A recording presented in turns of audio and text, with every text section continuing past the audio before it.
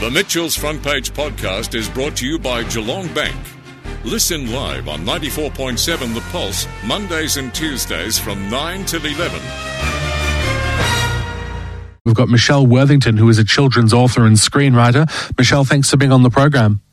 Oh, thank you for having me. So just explain the situation we find ourselves in. Parents are wanting to read more to their kids during lockdown, are they? But there's a bit of a shortage.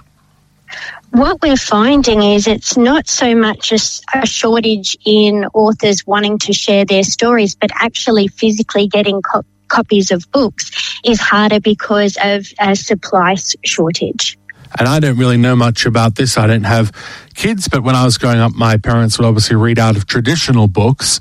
But do parents still do that, or do they use tablets now, or has it changed at all? We're finding that parents still love to read out of traditional paperback or hardcover books, but because it's getting harder and harder to actually access those and the cost of them are going up, there has been a big transition to people either doing audiobooks or reading them on Kindle, or kids actually watching animated stories on YouTube. Is that the same as reading out of a hardcover book or a paperback book in terms of the educational and developmental value that brings to children? Not at all. When we read, our brain doesn't actually differentiate between us reading something and our brain's actually thinking that we are there and doing the thing. When you're watching something, it's a very passive experience. So it's still really important that our kids are reading from generic hardcover and paperback books. Why is there such a shortage? Is it because the publishing houses or the actual facilities that print them have been shut down? There is absolutely that reason, both here in Australia and also a lot of traditionally published books are printed in China. There's now a 6-month wait to get any stock from China because of the shipping delays. But also here in Australia, because we haven't got things like reliable transport. We don't have workers who are able to go into places like Ingram Spark down in Melbourne to actually print and process the books. That's where we're finding most of the shortage is coming from. Is there a chance that we can turn this around in time for Christmas, or are we now staring down the barrel of a Christmas potentially with a book shortage? Absolutely, there will be a book shortage at Christmas. So if people are thinking of buying books, especially for kids at Christmas, which I know a lot of people like to do, I would definitely be jumping online now and ordering them, or going into your local bookstore and supporting them as well.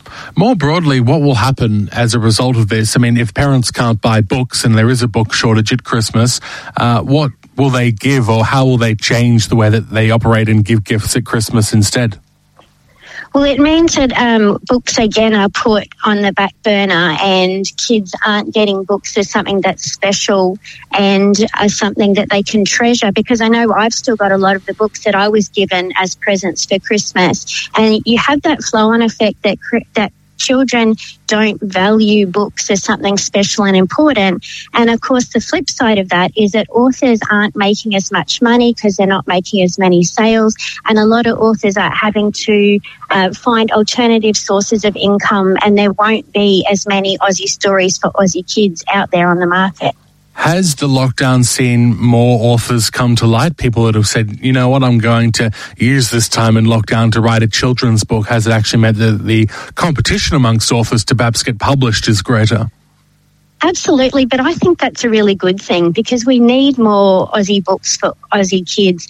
And what we've actually seen is a lot of mums who've always thought that they would really like to take that story that they might tell the kids every night and try and get that published, and grandparents as well, which I think is an amazing thing. And you've seen rises of online courses like at authorsonline.com.au, where people can actually go and learn how to turn a story into a picture book. So I don't think that the competition is a problem, because we need to have more Aussie stories. It's just about how do we practically get those stories in the hands of kids. In your experience, is it easier or more difficult to get something published, say, now than what it was 10, 20 years ago? I think it's more difficult in a way, because publishers are now a lot stricter than they used to be. Once upon a time, they would see the value in a beautifully written book. Now, most of the time, publishers are making financial decisions on whether they think that book can turn a profit. So that's, I think, one of the downsides of publishing becoming very much a corporate business. There's also not as many small independent Aussie publishers as there used to be. A lot of them have been bought out by big overseas companies. So it is harder, but we have seen an upturn in people independently publishing books at a very good quality. So that is absolutely an alternative pathway to publication. And in terms of the actual bookstores themselves, I noticed around town here a lot of bookstores that used to be have closed down. So is it more difficult for people to go out and buy books? Absolutely. A lot of bookstores really can't compete with the prices that maybe the bigger companies like Big W and Kmart and Target, they're selling books for $3 because they buy in bulk, or even online stores, which is just so convenient to be able to pop online and have a book posted out to you. So independent bookstores are doing it tough, and that's why they're always my first port of call when I've got a book that I'd like to buy. But in some cases, that's just not practical. In lockdown, we've seen them turn into almost online stores where they're putting their catalogue up online for people to see, and they can be purchased and posted directly from the bookstore. And finally, for parents and grandparents perhaps listening today, what's your selling point? Why should they consider trying to get a book for their children or grandchildren at Christmas time this year? Well, for me, it's not so much about the book, but it's the memory and the feeling that goes along with that book. And I can remember at Christmas time being given a book and then just having that time with either my parent or my grandparent where it's been such a busy day, and maybe for the first time that day they've given me a little bit of undivided attention, and they've given me something that they know that I'll enjoy and something that I can keep and treasure for the rest of my life and then read to my own kids. Well, thanks so much for being on the program. Hopefully the situation resolves itself, but it's not just books I know that are being affected. There's a lot of things being affected, so it could be a while, but I appreciate you coming on the program.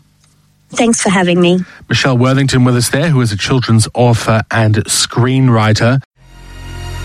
The Mitchell's Front Page podcast is brought to you by Geelong Bank. Listen live on 94.7 The Pulse, Mondays and Tuesdays from 9 till 11. Or search for Mitchell's Front Page on Facebook, Twitter, Instagram, or wherever you get your podcasts.